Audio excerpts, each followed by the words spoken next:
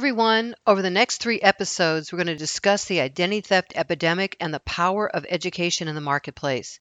You see, when we first started offering ID Shield in 2003, we were way ahead of the curve as ID theft wasn't even in the news yet. So we had to educate people about a devastating problem that most people hadn't even heard of yet. Thankfully, we have it much easier now as the timing in the marketplace is incredibly better. We still need to educate our prospects, but education is much more specific by simply clarifying some misconceptions. Before we get into the 3 biggest misconceptions, I want to first make a point about free services given away after a breach.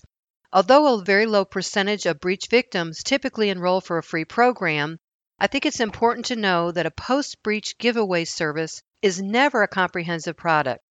So it's okay if people want to enroll for a free service, but you want to make sure they don't think it's actually going to do the job when they need help. You'll still want to enroll them in the ID Shield to actually manage the risk. So Alex, take it away with the 3 most common misconceptions in the marketplace. Thanks, Linda, and we want to assume everyone we speak with is thinking these 3 things.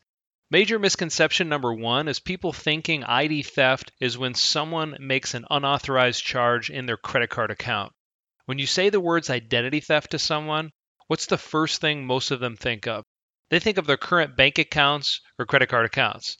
Why is that? It's because financial institutions have been advertising to us heavily for over a decade to come bank with them because they have zero liability for fraudulent charges in your account. Well, first of all, that's not anything special, right? It's just a marketing tactic to make you feel it's something special. Secondly, it's not even true identity theft. It's just an unauthorized charge.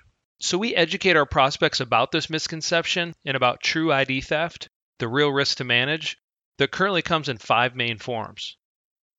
The first major form of ID theft is credit related. Again, this isn't your current accounts, but when someone uses your social security number and personal information they receive on the black market to open a new line of credit.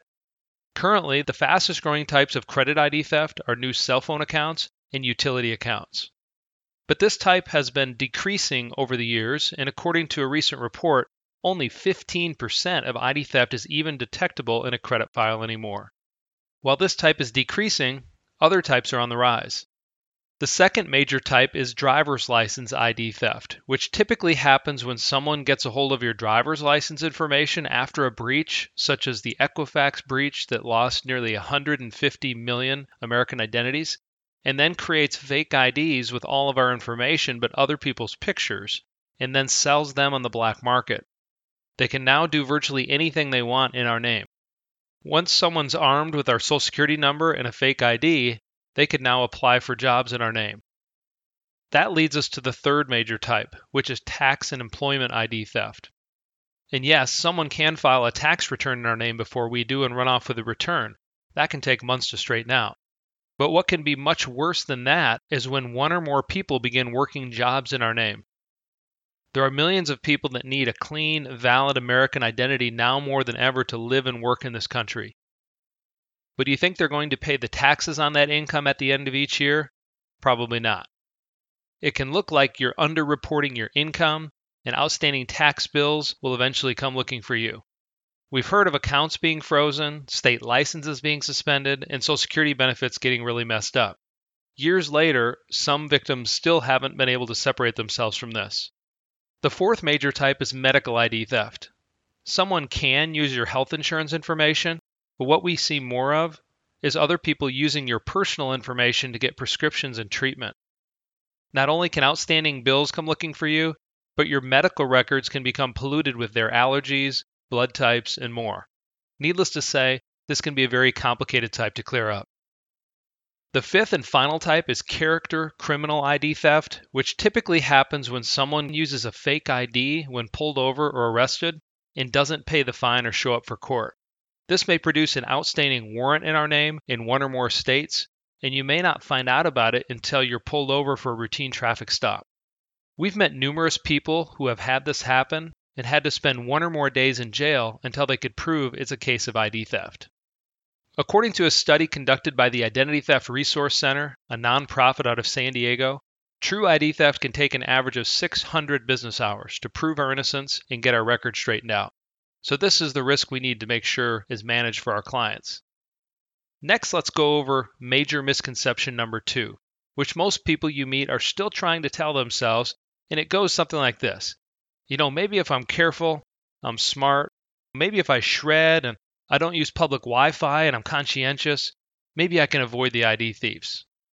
But of course, the reality is no matter how careful we are, government and company databases holding our information are under attack every day. And our information is getting into the wrong hands in 3 main ways. Human error, paying off insiders, and the biggest one we hear about is what? Hacking. So we want to be smart, but no matter how careful we are, our information will continue to be lost in these 3 ways. And the third major misconception in the marketplace is, if I monitor all the bureaus or freeze my credit files, doesn't that take care of ID theft? And that couldn't be further from the truth. Credit services don't protect you from the 5 types of ID theft whatsoever. For example, credit scores don't prevent or restore any of the 5 types of ID theft. Credit reports don't prevent or restore any of the 5 types. And credit monitoring is extremely limited and can only detect 15% of ID theft. So that means even if you freeze your credit files, you're really only freezing out about 15%.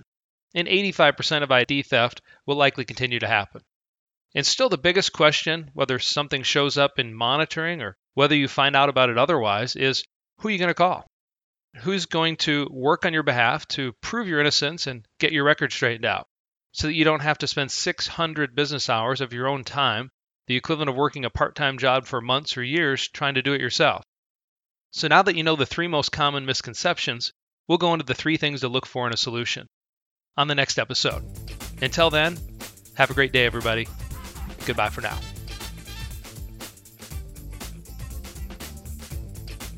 Thank you for listening to the Protect and Grow podcast. Remember, every household and business we protect is one closer to our mission of protecting all Americans from injustice. We're just getting started, and we are making a difference.